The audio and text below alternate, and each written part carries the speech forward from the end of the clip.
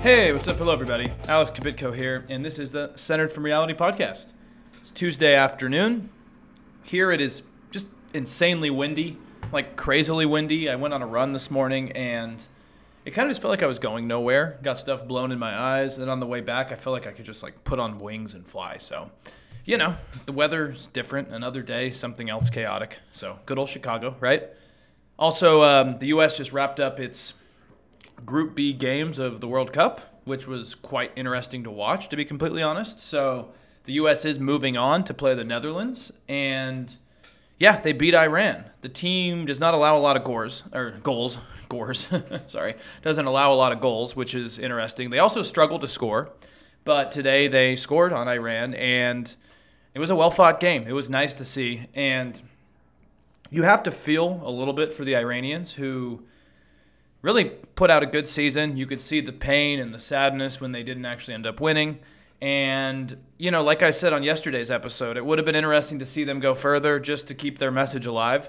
One also has to assume that once they get back home into Iran, they're going to have some backlash for the fact that they didn't sing along to the national anthem and that they clearly have political ideologies that don't maybe agree with the regime. So that is interesting to see. It's too bad they didn't win, but of course it's good to see the United States did. So the World Cup has been interesting, and while I was wrapping up the game, I was reading online that, and I saw actually a video as well, and it's really interesting. In the Kurdish parts of Iran, apparently people are actually celebrating the loss of Iran's team, which I guess if you kind of think about it, it sort of makes sense. I mean, the Kurds have not been treated well. Like, obviously, these protests, like the Iranian government has really cracked down on everyone, but they've really cracked down on the Kurds lately, so that's not particularly surprising.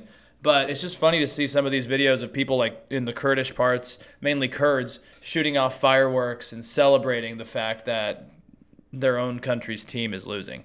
And I think, for me, that's very telling of kind of what the situation is really like in Iran. And again, if I was the Iranian government, much like the Chinese government right now in other parts of the world, I wouldn't be happy about this amount of discontent that is kind of spreading throughout the country. So that's going to be interesting to watch. Speaking of the Kurds as well, before we move on, I also saw that there's warnings from the United States and other allied countries that Turkish forces may invade parts of northern Syria.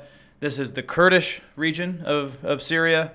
And we have to remember that places like Iran and Turkey have been waging somewhat wars against Kurdish populations for a while.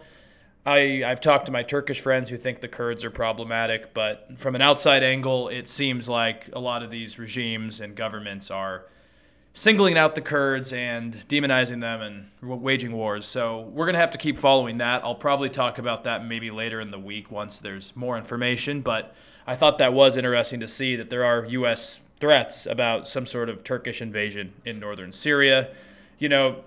Maybe if I get around to it this week or next week, it would be interesting just to talk about, kind of do a more evergreen episode and talk about the situation of the Kurds throughout the world, because in a lot of ways they seem to be kind of marginalized and demonized and always treated as outsiders everywhere they go, kind of much like the Roma population or Jewish populations throughout history, where they always are kind of treated as the outsider and picked on and alienated, and acts of aggression and violence are taken on them. So interesting to see what's going to happen there.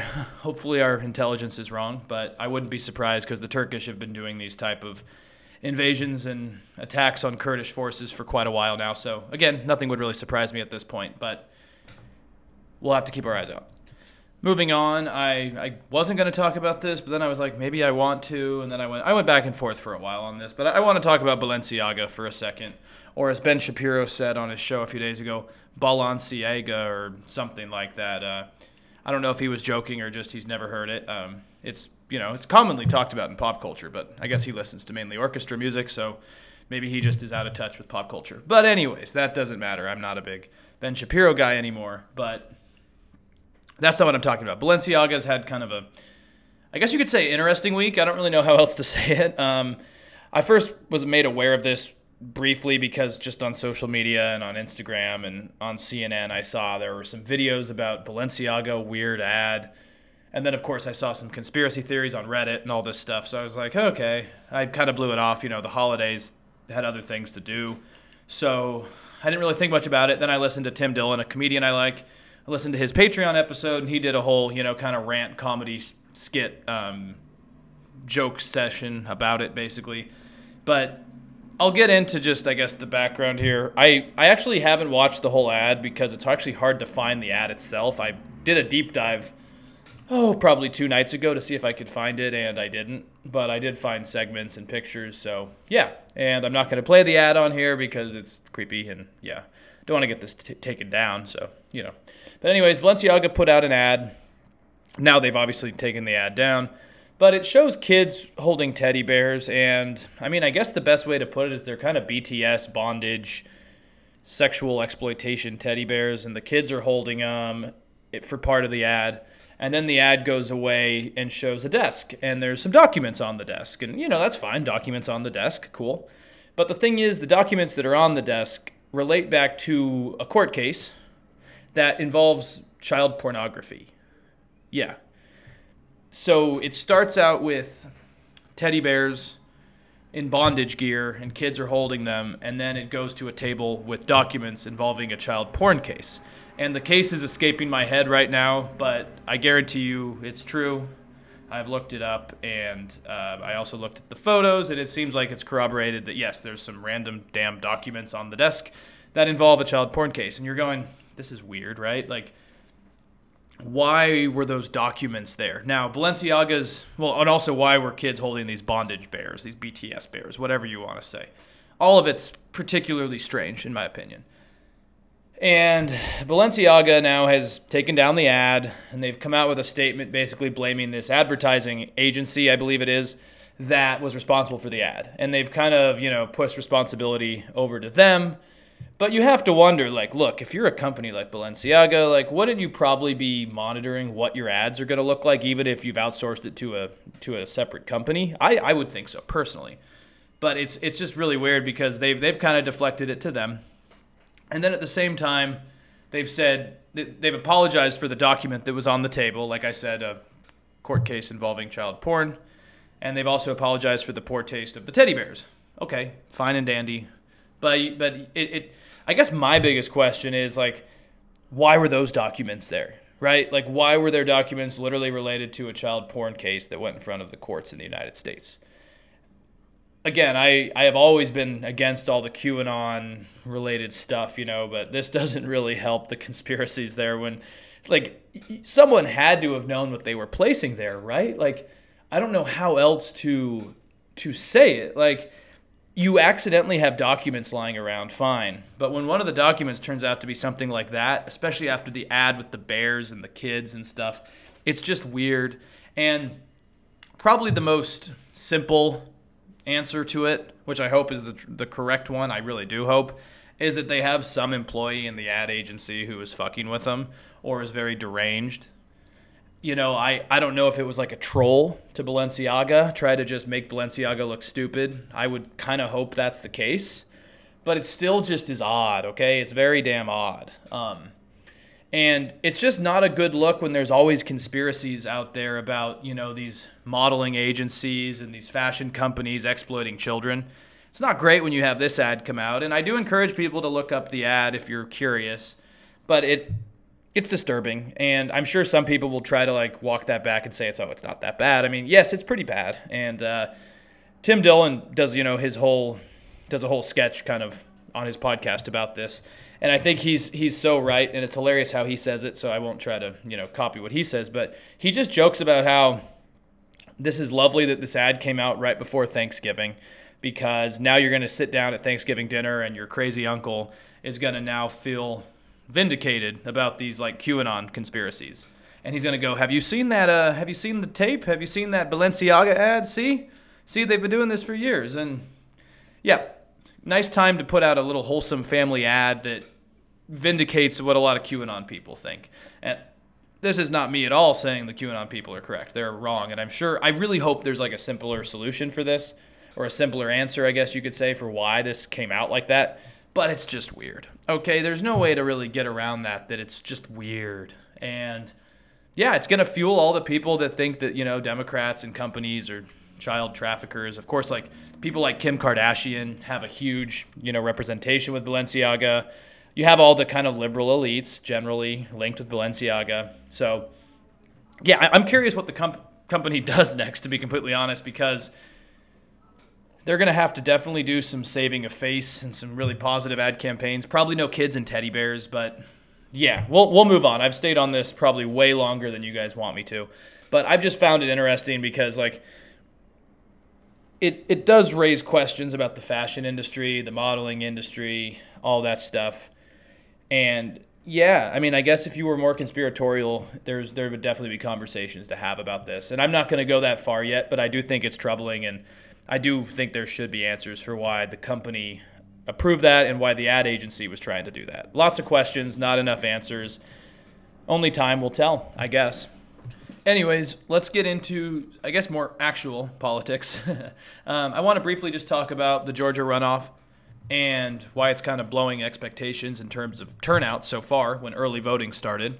And then I want to talk about Haiti. And I want to talk about how the country is really in a tragic state of affairs, that some people have said the carnage is closer to a civil war than anything, why it might fuel a refugee/immigration crisis in the Americas, and why there's talks from the Biden administration with groups in the UN of sending armed forces, like a rapid task force, basically, to Haiti to help bring stability there. And the Haitian government's asked for it. So first, I want to talk about Georgia, right? We have Herschel Walker, Raphael Warnock. Herschel Walker's gotten somehow more, I don't even know the right word anymore. He's the guy that baffles me because Trump spoke and speaks in word salads that sometimes are hard to comprehend. But Herschel Walker really does. And Herschel Walker almost needs either a translator or a translator and subtitles with him, because sometimes I just don't know what the hell this guy is talking about. He definitely, I think it was someone on David Pakman's podcast and show who said Herschel Walker just speaks in these blurps where he basically just spits out every talking point that the right has, so it kind of appeals to all the voters. He'll talk about transgender athletes. Then he'll talk about crime, corruption, Ukraine, the election. But he never has any nuance or even any tangible views about it. But he'll just spit out talking points, and then people go, "Oh yeah, I agree with that." And it seems like he's really got into that. So Herschel Walker's been a good time lately. Very unhinged, very strange, attacking the character of Raphael Warnock, talking about how Christianity is important, all the fun stuff. Raphael Warnock, I don't think is super likable, but he does have a war chest of money and resources and connections, which I think will help him. But anyways, apparently as of now, early voting is blowing away early predictions, and it's outpacing turnout in the early days of the general election, which was, I guess, about a month ago now, right? The general election, early November. So they just, as of Monday, have opened up early voting. So according to news reports, voting locations for the December 6th runoffs are now open in all 159 of the state's counties through Friday, with more than 181,000 Georgians having cast their ballots, either in person or absentee through Sunday. And that's according to state election data. And on top of that, black Georgians are really outpacing other demographic groups. And that's according to also that same data, with 46% of the total turnout as of Sunday. So that's going to be important. Of course, you do have, you do have two black candidates, though I don't know how much appeal Herschel Walker actually has with that base. But I guess my initial thought would be, let's not say just because black turnout's high, that's good for Warnock, because nothing surprises me anymore. Though that's probably what you would want to at least somewhat assume. And going off those numbers, though, that 46.3% of total turnout being black voters is 8% above white voters in the total share of turnout so far. And that's interesting because white voters nearly double the share of the overall state population. Now, my theory on this, and I could definitely be wrong, I've been wrong about a lot of the midterm stuff, though, is that I think Herschel Walker would probably appeal to the more white, Trump voter. And if early numbers are showing that black Georgians are outpacing other demographic groups, maybe that means that this could be good for Raphael Warnock. Again, it's too early to tell, but in a state that is quite white, like Georgia, and you have high turnout from the black community, I just think that would probably go in Warnock's favor. And some more updates on the campaign. Like I said, we're not going to stick too much on this. But another update is that Warnock's campaign has announced, that they are investing more than $1 million for an out-of-home advertising campaign. They are really trying to get people out there. They want to get people out to vote. They want to do GOTV, get out to vote campaigns. And it's going to be interesting to see. I mean, we have exactly a week until it happens. Yeah, today's the 29th, so that should be good. And basically both campaigns are also, and I think this is an interesting point that I was reading about, is that both campaigns are really trying to appeal to Brian Kemp, Governor Kemp voters, because we have to remember that he really did well in the midterms, right? Like, much like Ron DeSantis, he kind of blew it away. And, Kemp is interesting because he never was a stop the steal guy. He never agreed to, go with Trump's election lies after the election in 2020, and he still did extremely well as basically a rock star. And I think that is really telling about what it means to get his support. And the candidates both of them are trying to appeal to his supporters, right? And what that tells me is there's a lot of moderate swing voters who are expected to decide a lot of this election. And it's going to be interesting to see which side they go. Because I actually don't know if Brian Kemp supporters actually would start voting for Herschel Walker. Obviously, yes, more of them will go for Herschel Walker than for Raphael Warnock, in my opinion. But Brian Kemp is not Herschel Walker, right? Brian Kemp has appeal to a lot more moderate voters. Herschel Walker speaks in some sort of weird dialect about all these election-related issues and about these Bible verses. And, he watched a movie about a vampire last week and then realized werewolves are better and wanted to become one. He talks about how the monkey likes the grass that's greener on the other side of the hill. You don't know what the hell this guy's talking about most of the time. You really don't. And, of course, some people will vote for him because he's a Republican. But I do hope that some people won't. It's unfortunate, but it's the way things work, that, of course, Brian Kemp is supporting Herschel Walker. They have the war chest that helped him win, and they have the war chest of the National Republican GOP caucus. So it's going to be interesting to see. It's going to be very interesting to see, and I personally right now see Warnock winning because Herschel Walker seems like one of these crazy candidates that generally lost in these midterms. So one can hope, especially when you have his gay far-right son coming out against him because the family had to run from him and, he paid for all these abortions. One would hope. But again, Trump has neo-Nazis and Kanye West in the White House last week before Thanksgiving. So I don't know if we can particularly have nice things anymore. So anyways, yeah, we'll have to keep that one going. We'll move on from the Happy Georgia runoff and the Balenciaga child exploitation, whatever they're doing, I don't know. I want to talk about Haiti.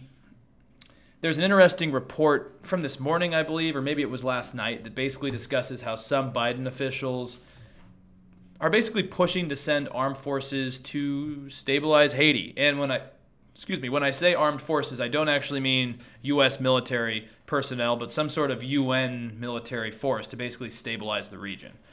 I wanted to look into this a little bit and dive into what's happening. So, first off, to start, we talked about this on the old podcast. I think Drew and I talked about this back in the summer of 2021. A group of unknown attackers back at that time shot and killed the president of Haiti, who was Jovenel Moïse, and it was in his bedroom, private residence, gated community, no one's safe in Port-au-Prince, the capital, anymore. That's what it seemed like. But this was back on July 7th, 2021. And since then, excuse my language, but it's been a shit show. The situation has become quite dire in the country. The government basically lost control of security.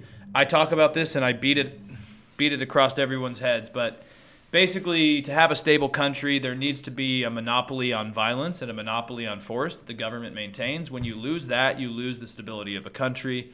And yeah, since the president was assassinated in 2021, gang warfare has intensified to almost what some people call a civil war. And from what I understand, after the assassination of Moïse, a new guy named Ariel Henry took over. The problem was that he was never confirmed by the parliament. And because of that and the subsequent events, a lot of the population viewed his position as illegitimate and didn't really accept him as president. Fun stuff, I know. And from here, gangs kind of filled the vacuum that this void created. Also, a lot of the country's institutions were gutted, infrastructure was cut, and stability just became almost non existent. And probably the best example I read was in the New York Times this morning, and it talks about how a gang war broke out in a place called Cite Soleil. Cite Soleil, I guess. Sorry, my French isn't good.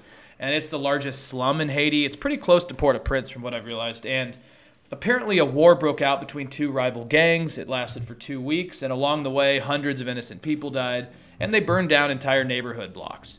And this led to people fleeing the slums, moving to live on the streets in Port-au-Prince. And inevitably, this has created actually a very tragic situation of a refugee crisis inside of its own country. So now Port-au-Prince is dealing with people who have fled other parts of the country to come there, and it's a complete nightmare and a mess. And of course, there's no government, so they don't know what to do with it. So alongside this crisis, the leader, Henry, I guess some people would call the illegitimate leader, Henry, also had to raise fuel prices because, that's been happening around the world because of our friend Vladimir Putin's fun little invasion he did. And with fuel prices going up, that led to protests, anger, desperation, clearly because the country, like I said, is a mess. And this was the final straw in really plunging the country into something resembling anarchy. I think anarchy would be probably the best way to describe this. And then the New York Times has another good, I don't know if good's the right word, it's a pretty damn depressing article, but it writes about how the cholera outbreak happened after this in Haiti. One of the worst cholera outbreaks in Haitian history has occurred. That does happen when, the water gets cut off, you don't have fresh water, the electrical grid, blah, blah, blah, all that stuff happens. And the article notes in quotes, one of the gangs blocked the port through which most of the fuel comes into the country. That turned a bad situation into a crisis. Haiti doesn't have a functional electrical grid, so everything runs on diesel generators. When there's no fuel, it impacts almost everything. Gas stations were closed. There was no trash collection in much of the capital, so it piled up in the slums. The water utility lost its ability to pump enough water, and aid workers couldn't bring in water to areas blocked by gangs. Experts believe this was a major contributor to the cholera outbreak. Yeah, of course. Cholera, is something that comes from dirty water. And yeah, interestingly, or depressingly again, I was watching an interview with a foreign news correspondent who covers Haiti, been to the capital recently, and he discussed how wealthy Haitians spend a lot of time in Miami or remain in Haiti, probably outside of Port-au-Prince, riding around in armored vehicles. Basically, it's so unstable there that if you want to live there, you literally have to probably pay for armed security to go anywhere. The interesting thing, too, though, is that this reporter notes that some people think, and these aren't just conspiracies or hunches, but there is evidence that Haitian elites are actually involved in helping some of these gangs stay afloat. And basically, it's become a dog-eat-dog world. And yeah, if you're an elite, you can push forward your own personal interests by funding some of these gangs. And that's why the anarchy thing really seems to be happening here. Not good. Not good again, especially when people like that are prospering off of this. Either way, though, it sounds like whether you're rich or poor, no one is immune to threats of violence that is rampant throughout the cities, rampant throughout the country. Of course, if you're poor, it's much worse. Much, much worse. But it sounds generally like a completely broken state to me. Now, this brings us to the report I was mentioning about Biden administration officials discussing the need to send foreign forces into Haiti to basically quell a potential immigration crisis and bring stability, or I guess end anarchy. I don't know if stability is really the final goal here, but at least they could end some anarchy. There's a really great article from the New York Times called As Haiti Unravels, U.S. Officials Push to Send in an Armed Foreign Force. The article basically discusses how there's a fear of a mass exodus. Biden officials are pressing for a multinational force, but at the same time, they also don't want to send in U.S. troops, and they also haven't been able to persuade other countries to take the lead. So that's not surprising to me. I'm sure eventually, if this was to come to fruition, it would be the U.S. taking the lead. That doesn't surprise me. The article also goes over the instability that has occurred since the assassination of Haiti's president. It also discusses how law enforcement have helped push back some of the gangs, but law enforcement are still in hiding, don't feel safe, etc. Like I said, the article also compares recent violence and carnage to that of a civil war.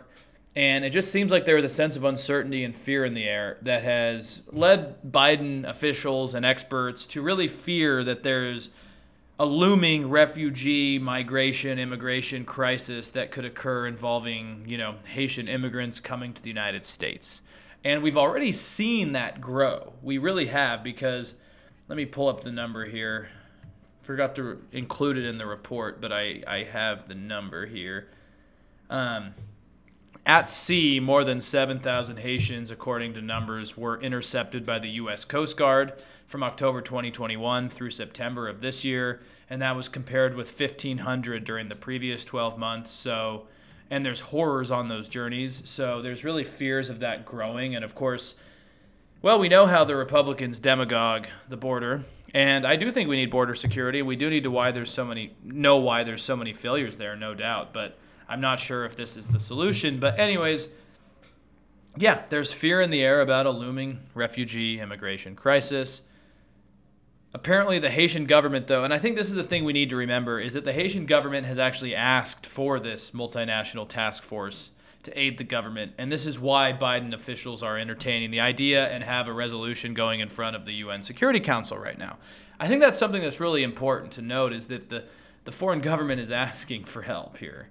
And I guess the problem is that U.S. officials do not feel comfortable sending U.S. forces, and there aren't many other nations willing to get involved.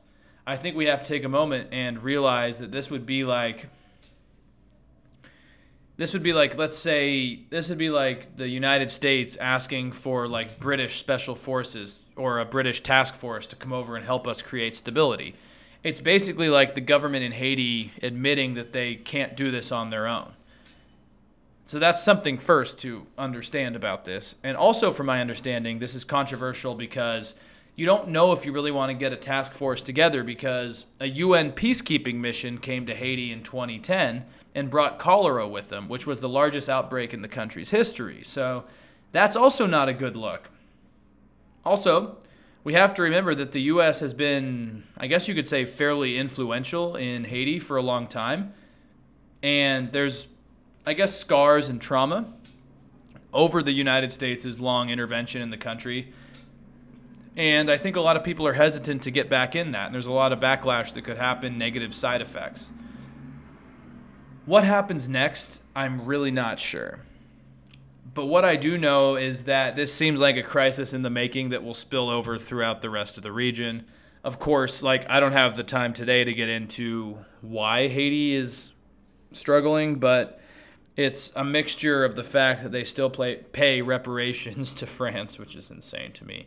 That the Haitian Revolution was successful, but it's kind of put the country under for a long time. That imperialism and racism have not helped there. And there's a lot of things we could talk about that. But again, what happens next? There is a U.S.-backed resolution which urges the deployment of, in quotes, a rapid action force to Haiti.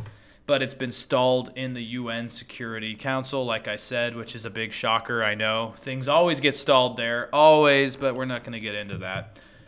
I also know that a migration crisis is looming and seems inevitable. And based on the investigations that are going to start in the United States House and the anger at the border, this could not be good for the Biden administration if it's true and things spill over. Of course, that's the least of the worries, because obviously people are suffering in Haiti. Something crazy too, if there's anything else crazy to talk about, is that there are already ripples going on in parts of the world that do show me things could get worse, especially in terms of racial politics, because the Dominican Republic shares a border with Haiti. I'm sure most of you know that. They share the same island, right? And it seems like the Dominican, the DR government, is responding quite drastically and probably incorrectly to what is happening in Haiti. The government is basically cracking down on Haitian immigrants to the point where U.S. authorities recently said, in quotes, darker-skinned Americans were at risk of being targeted. It's basically the Dominican Republic government is so against having a refugee crisis with Haitian refugees that they're targeting people of darker complexions, basically. I don't know if there's a politically correct way to say that because it just sounds awful. But I think this will be a crisis in the making for sure, and we will just have to keep updated on that. So, yeah, we've talked about some unique things today. I mean, I guess the good news that we started with is that the U.S. won the game against Iran and is moving on. So we can stick on something positive for a little bit. Now, obviously, the Balenciaga thing's weird. The special election is going to be interesting, and Haiti's a tragic situation, and I hope it gets better, but it seems like the worst could be yet to come, and it's already bad in Haiti, and it might get bad or let's just say it might get worse for Haiti, but also bad for its neighbors. So anyways, you can find me on Apple Podcasts, iTunes, Spotify, Podbean, YouTube, all those things. So have a great day. Take care. We'll be back with another episode, and stay safe and sane. Adios.